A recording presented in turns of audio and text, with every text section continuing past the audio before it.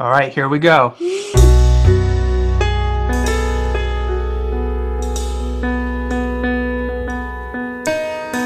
Rants with Justin and Joe. Joe. Rants with Justin and Joe. Joe. Rants with Justin and Joe. Joe. Rants with Justin and Joe. Joe.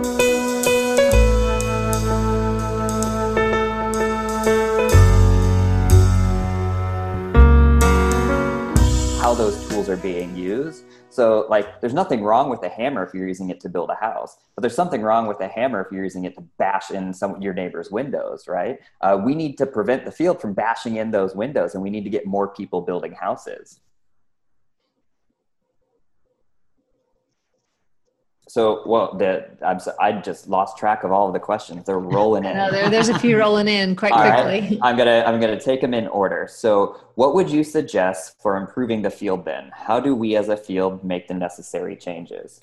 I'm really interested in Missy and Oswin's perspectives on that, because everyone hears me and Justin all the time. Honestly, okay. So when I look at what I do with my son or what I recommend for everything, it's very much an ABA as a science approach, not as an intervention, but ABA as a science approach. I still look at the antecedent behavior consequence.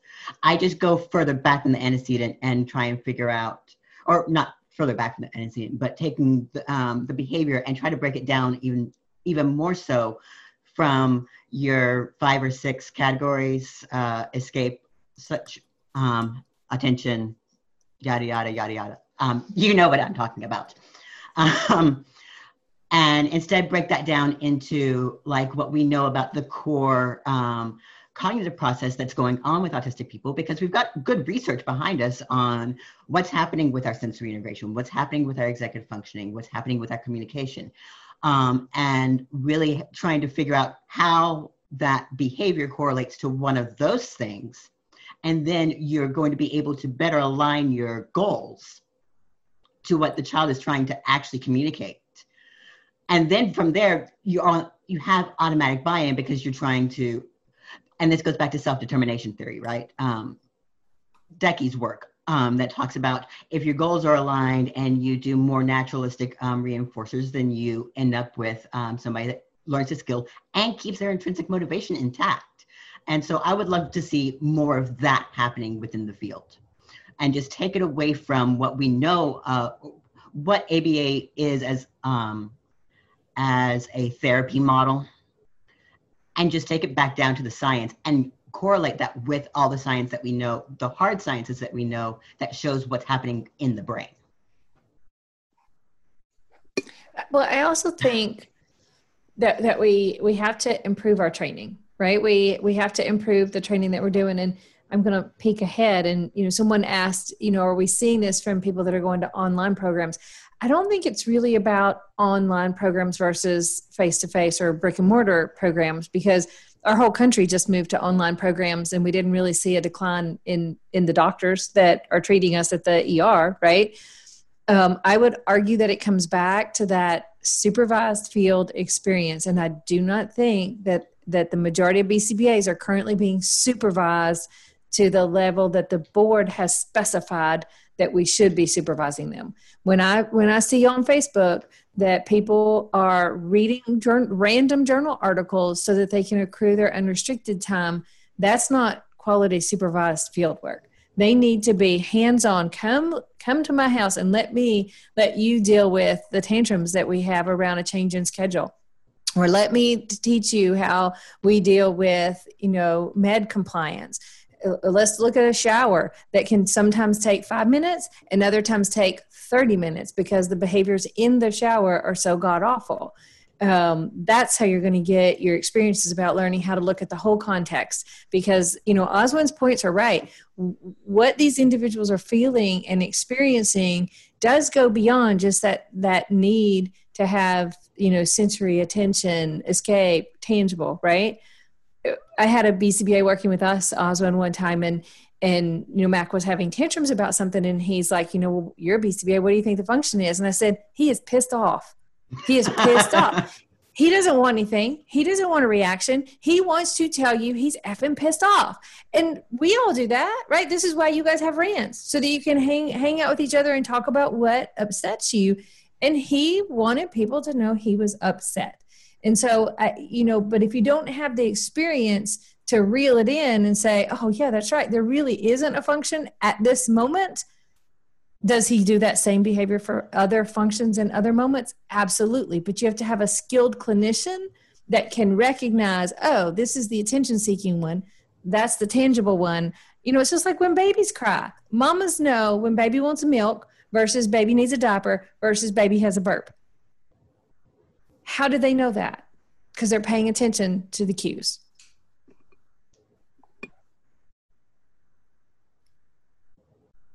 So, sorry, I thought that was all the two of you. No.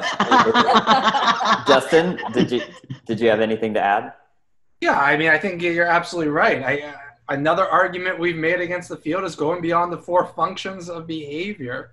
I just taught a class, a doctoral level class on Saturday, where I have them do mini debates with each other. And one of the debates was about the functional analysis. And I 100% agree.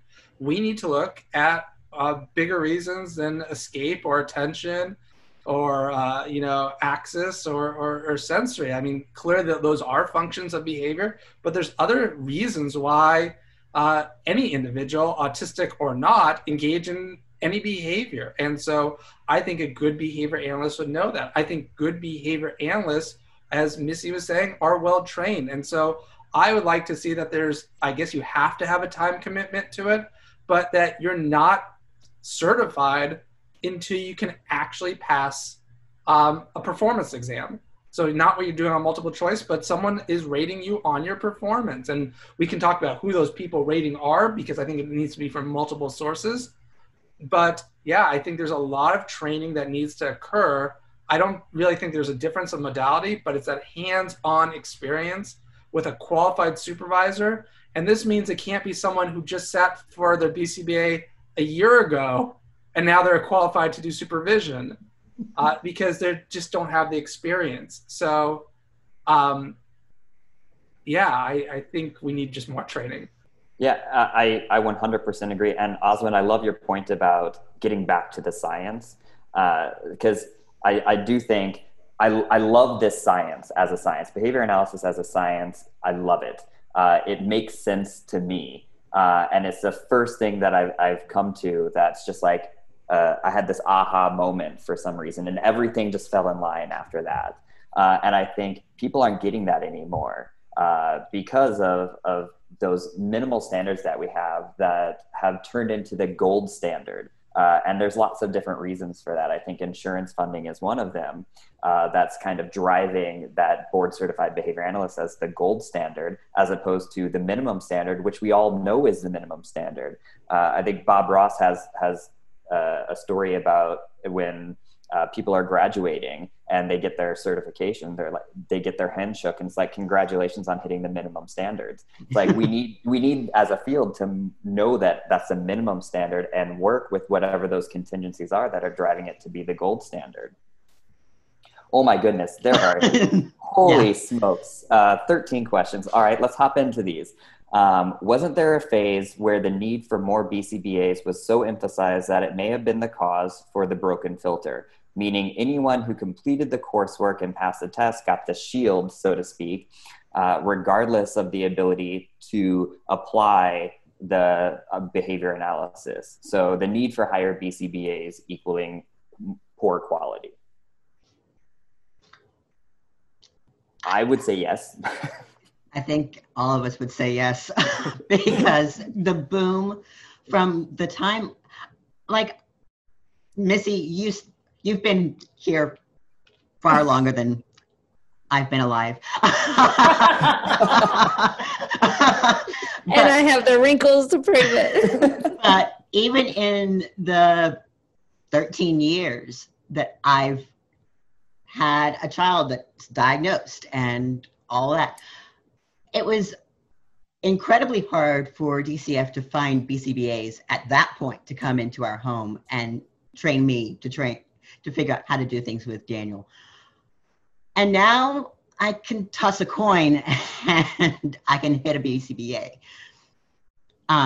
Like I know several people that their siblings just graduated from college, like my youngest kid's friends' parents. And it's like, you couldn't have seen this 10 years ago. But as insurance coverage was mandated in all the states, then suddenly, boom, you have to have you have to have more people. And now we're not even seeing BCBAs doing most of the training or most of the ABA, which I don't even agree with ABA as a practice on autistic kids. Like from the therapy standpoint, there's a lot wrong. But like I said, I like it as a science. I don't like it as a therapy. But now all you see is RBTs. You don't see, like, there's even minimal supervision on the RBTs on top of that. And I know, Justin, that you have great paper on it. So like, yes, I really wish there was more emphasis on what we're doing to make sure that we are having people know what they're doing with kids. Mm-hmm. I think since we're all in total agreement here, I'm going to jump to the next question that I think all of these are following a very similar theme. This one is, how do we ensure that people supervising aren't causing trauma and training others to cause trauma in the name of helping? It's a great question. So I have 3 different levels of this, and I'm going to let Missy go first so that she can answer, and then I will go into my very, very long rant. Well, mine's going to be a short response. It comes back to, we have to tighten up the criteria as to who can supervise.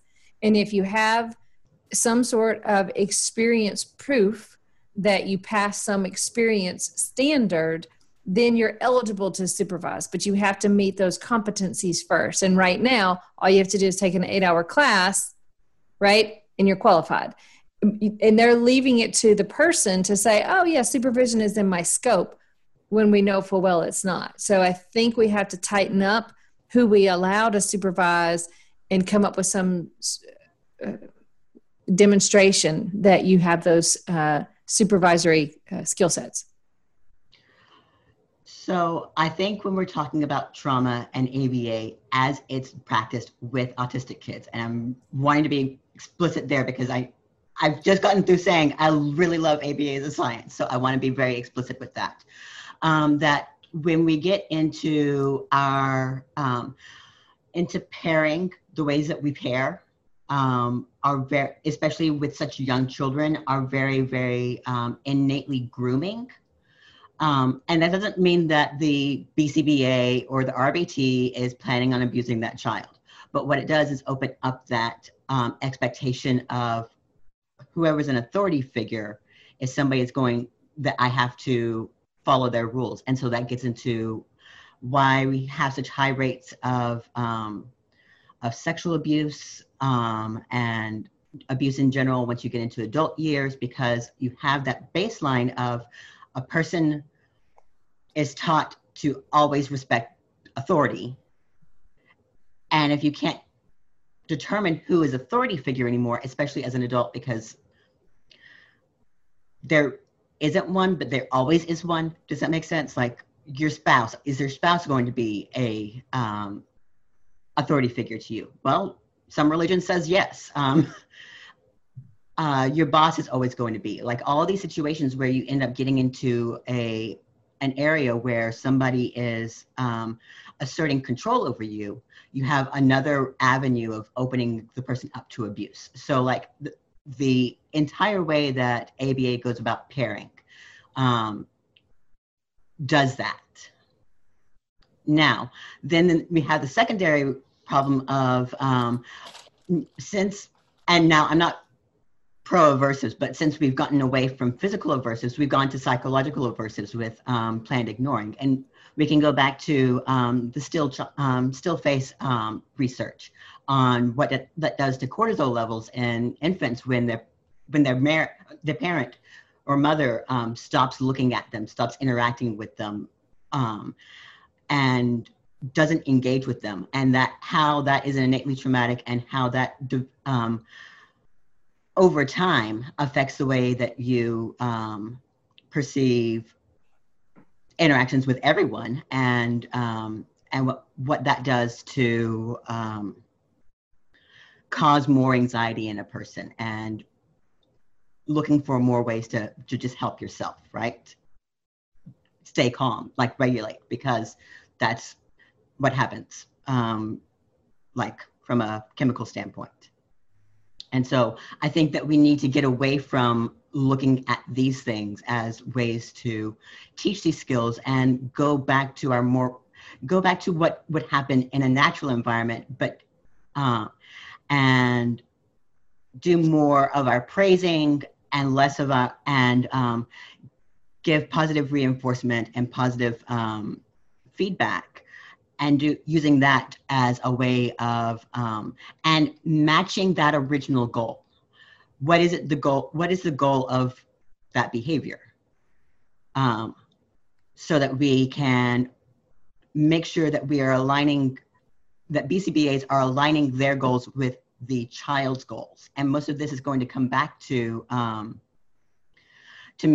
recognizing that communication is important, and being able to give those means of communication, and doing it in a very positive way that is automatically reinforcing, and get away from what we know damages the psyche, because we've got research that proves that easily, hard science that proves that. So yeah.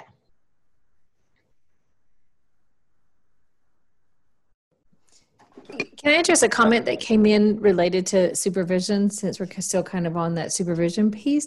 Is it the next one? No, it's in the chat actually. So the question is, where do we get those competencies? So when I teach the 8-hour supervision course, I break it down into 2 different days, because it's 8 hours is a lot to do in one day. So the first 3 hours, we talk about the ethical responsibilities around supervision, because a lot of people go into it not fully understanding all the responsibilities and things that it entails. Then the next 5 hours, so the board requires us to give a certificate that says that someone has taken and passed the 8-hour course. And so for the passing part, you can't see my fingers, I'm quoting, air quoting. For the passing part, I require my participants to engage in those behaviors. So we put up a series of case studies, different supervision experiences, and different things that you might encounter as a BCBA. And can you ethically and clinically give feedback to that future BCBA in my course? And at that point, then, I issue that pass. And so I think it is very possible to take the BACB 2.0 curriculum and look at those skills and things that you're supposed to cover, and put them into measurable objectives that you can actually see your supervisee engaging in. Sorry. I want to jump in here. There was a question that I put that we answered that we didn't. It was, do you think BCBAs have some type of should have some type of supervision after they pass the exam? I think we can Absolutely. all say absolutely. 100%. So that question wasn't dismissed. Okay. Sorry, Justin, you were going to say something? Yeah, I mean, I think what we're describing here goes back to what is good ABA, right? And what is bad ABA. And I think in good ABA, once again, you are working with on social validity. So it's important to the consumer being the child. You are teaching what is meaningful to the child and the family. I think where I've seen divergence maybe, and I'm not sure if it is really or not, in at least social media posts and stuff, is a little bit on goal selection and what goals you do. So I think Oswin brought up authority figures. From my perspective, I think initially we do teach you to listen to teachers or adults. The same that I do for my 4-year-old and 6-year-old. They have to kind of listen to me, or they have to listen to Miss Debbie, who's our nanny now and probably our teacher, since we're not putting our kids back in school because of COVID. They have to listen to her. But then I think what you have to do as a good ABA is really pretty early teach them what things you should be listening to and what things are like not appropriate to listen to, what we would say are not cool, and teach them negation and teach them to speak up for themselves and to be advocates for themselves and say, I don't want to do that, and be okay with that. I think what happens with bad ABA, once again, is you see, the teacher, the therapist, the BCBA, whatever, RBT says you have to do this, and the kid has to comply. And it's 100% compliance all the time. And I just don't see that. I see that happening. I'm not going to deny that doesn't happen. But if I see that happening, if I'm out consulting or supervising or evaluating, that's really a sign of bad ABA. Because what you have to do is, like, when a teacher asks you, like, could you do whatever, there's rules that kids have to follow just as being a child. And there's rules that they don't have to follow. And we really have to teach the children those rules and how to speak up for themselves. So I think that's more of a sign of a good ABA. So I know one of the questions there, is it the therapy that's bad, or is it the people implementing the intervention that's bad? I think it's the people implementing the intervention that make it really crappy, in honesty. And I think what Oswin is saying today, and what Missy's been saying today, and it's more making Oswin's perspective since it's really the second time I've met him, is that it's just, if you have good intervention and you're aligned with what the child wants, and you're aligned with meaningful goals and stuff like that, and you have flexibility and you're not being rigid, I think that's pretty good. And I think you won't have that emotional damage that was being talked about. I'm in 100% agreement with that. And we go back, there was a question on in the chat before all these questions came in that I want to make sure gets answered. It's how would you recommend we learn about what autistic people experience? There's actually a whole lot of really good research coming out in the past 2 or 3 years on social experiences with autistic people and how those look and how much it helps us interrelate, and that a lot of things with autistic people, like there's one of my favorite ones, and I'm going to pull this up. Give me a second. Here we go. That looks at neurodivergent interest. No, not that one. I have a lot of tabs open. I always have a lot of tabs open. Ignore me. Ignore the fact that I always have tabs open. I tend to link people a lot. Okay, here we go.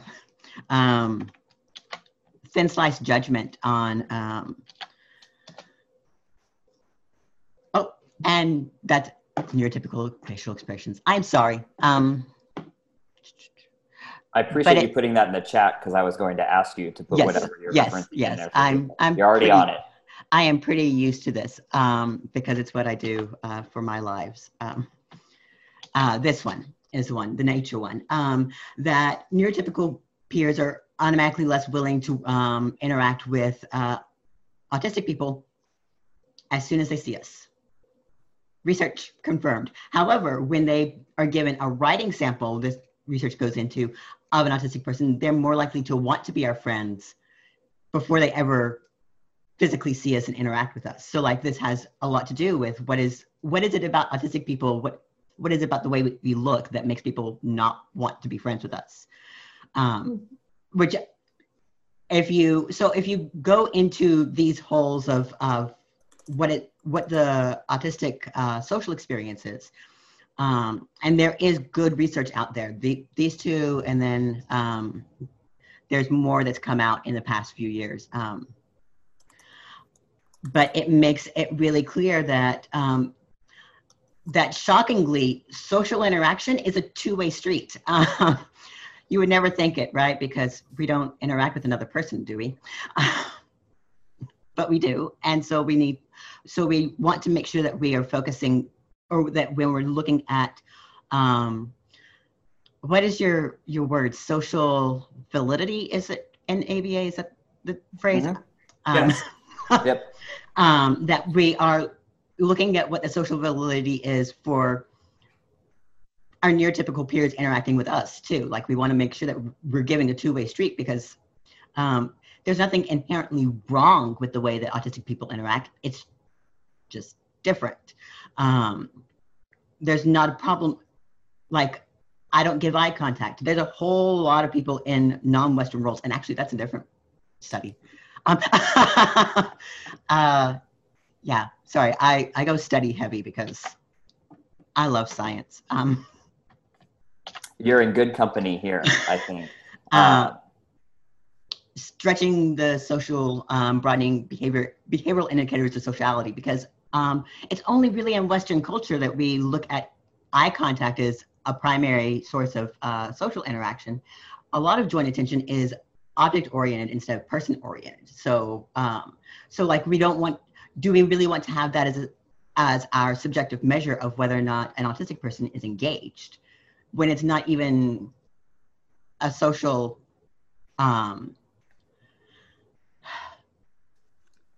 cue in a lot of cultures that aren't in the Western world, you know? And so, like, this gets back into somebody's asking the question on how do we tighten ABA without putting, oh, no, I guess it doesn't, but recognizing that marginalized people are going to innately have things within their own culture that are not going to line up with what ABA is trying to teach as well. I got off subject, I think. No, the beauty of this is there is no off subject. It's supposed to be an open discussion so we can flow. But I'm realizing we have 8 minutes left and there are 23 questions. So I think for the sake of time and the discussion, there's some questions that are related to the current conversation. So I'm going to try to work those in. So because it looks like there's some people want some expansions on things. So I apologize if I don't get to all the questions, but just there's no way. We might have to just do a part 2 of this. But there's one that says... And Joe, while you're filtering through those, I just looked ahead and saw the question about Fox. So it sounds like you're endorsing Fox. I feel like Justin referenced him, and then I brought up the quote that he made. And so the question was, how do you reconcile abusive treatment such as what was found in that research paper to where ABA is today? And so we currently use a toilet training protocol based on the original Azrin and Fox. We have since modified it based on a number of other studies that came out since then. For example, we don't have our clients sit for 5 minutes. I think it's very uncomfortable to sit for 5 minutes when you're not really producing. And so we look at, maybe a 30-second sit or a minute sit, because our goal is to try to teach them that this is where the product goes. And we certainly, aren't smacking kids or even giving the yelling feedback when there's an accident, because you can give the feedback that there was an accident and then we didn't do the right thing in a kind way, such as, poop goes in the potty, right? And so again, it comes back to picking up the research paper and implementing it exactly like you read it, or being able to take it and apply it to the way that we know how to do ABA today.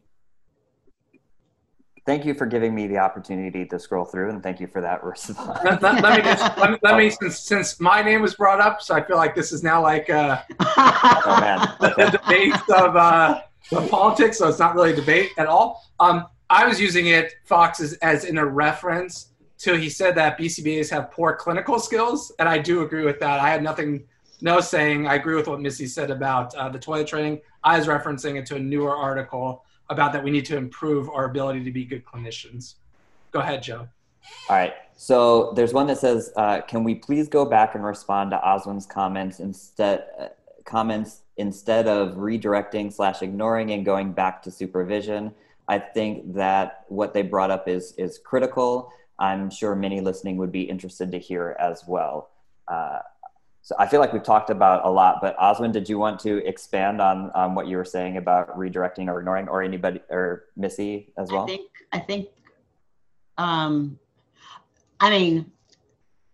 Still Face study is so famous that like everyone knows it, like any parent knows it. So I don't know that I need to go into depth with that. So I'm going to leave it up to the rest of you to comment on that. Well, I mean, the only thing that I would say is our job as a BCBA is to work with the parents and the clients themselves, right? Sometimes the client can't advocate for themselves, and so their parent is their voice. And you pick those treatment goals with those parties. If the parent believes, maybe because they're white, or maybe because they're rich, or maybe fill in the blank, right?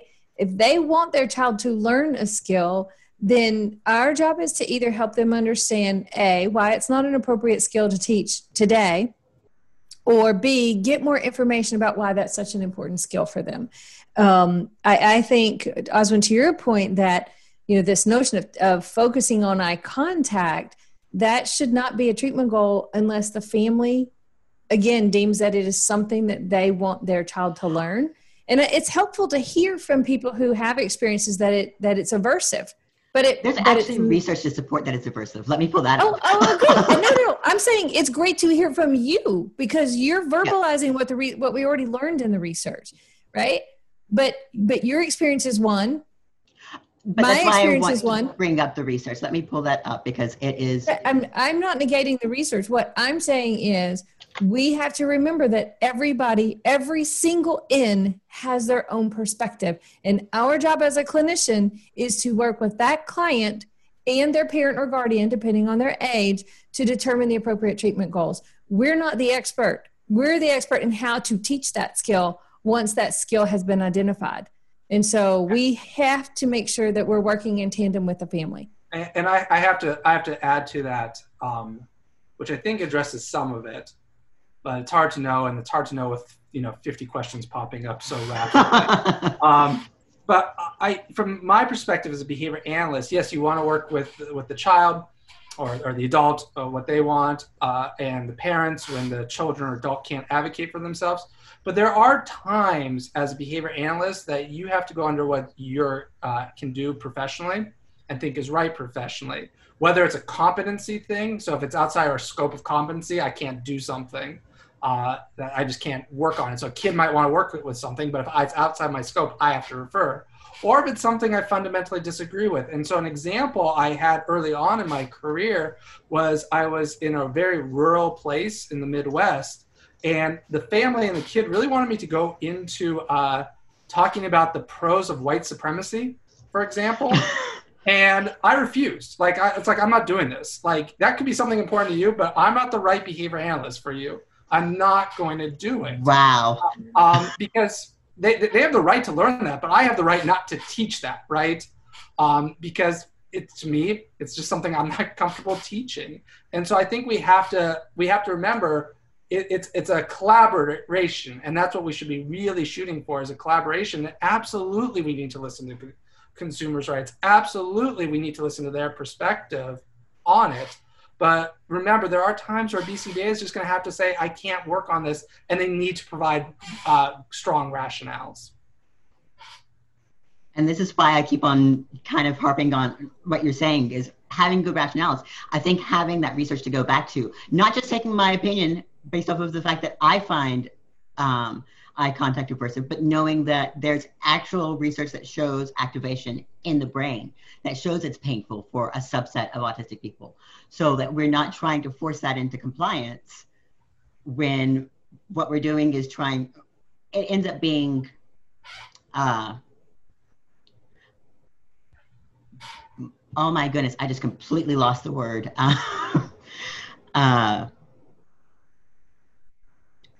When you do something over and over again so that you can desensitize yourself to the stimuli. Habituation? Thank you. That's never going to happen. That they show that's what's shown, is that it doesn't ever actually happen. All you're doing is making yourself dissociate from the pain or not show the pain by doing it. Yeah, unfortunately, we're at the hour mark. I think it's been a wonderful conversation. It probably could go on for hours. We only have 25 more questions. We'd be here to 7 o'clock, and my kids would be pretty upset because I did promise I would watch Hamilton with Alex today. Nice. So, yeah. So, Oswin, I hope you were heard today. I hope Missy was heard today. I want to end it with a quote of something I really think is important, and then I will give the final code word for you BCBAs. Remember, the first word was functional. And so my quote here is something that Joe and myself, Mary Jane, and Bob Ross, I'm sorry to keep name dropping Bob Ross, it's for some reason happens. The quote is, "It is important to frequently assess the acceptability of our interventions. Those within the field should take every accusation that ABA-based interventions could be potentially traumatic for the individuals receiving those interventions seriously. As such, we encourage research to assess consumers' opinions of ABA-based interventions, as well as research which accurately measure potential positive and negative collateral effects of ABA-based interventions without biases or prejudice." I want to say, as Oswin has said, as Missy has said, as Joe and I repeatedly say over and over, research is important. And we think research about both the positive and negative effects of behavioral intervention as it relates for autistic individuals is critical. We encourage that research. It needs to be done in a strong methodological way. So with that, the closing is relations. Opening is functional, closing is relations. Oswin and Missy, thank you guys so much. Yes, thank you. Thank you. There's a bunch of Wonderful. questions, so we might do this in season 2. Just so everyone knows, we're doing another one on August 12th, and then one on, I think, August 25th or something like that. Then we're taking a month hiatus just to get a little break. But if Austin wants to come back, if Missy wants to come back, or others, we are more than welcome to continue this discussion. So unfortunately, we just have an hour, and there's like 100 questions. So thank you, everybody. Thank you, Austin. Thank you, Missy. Thank you. Yes, thank you both. It's been wonderful. Bye. Bye. Bye. Bye, everybody.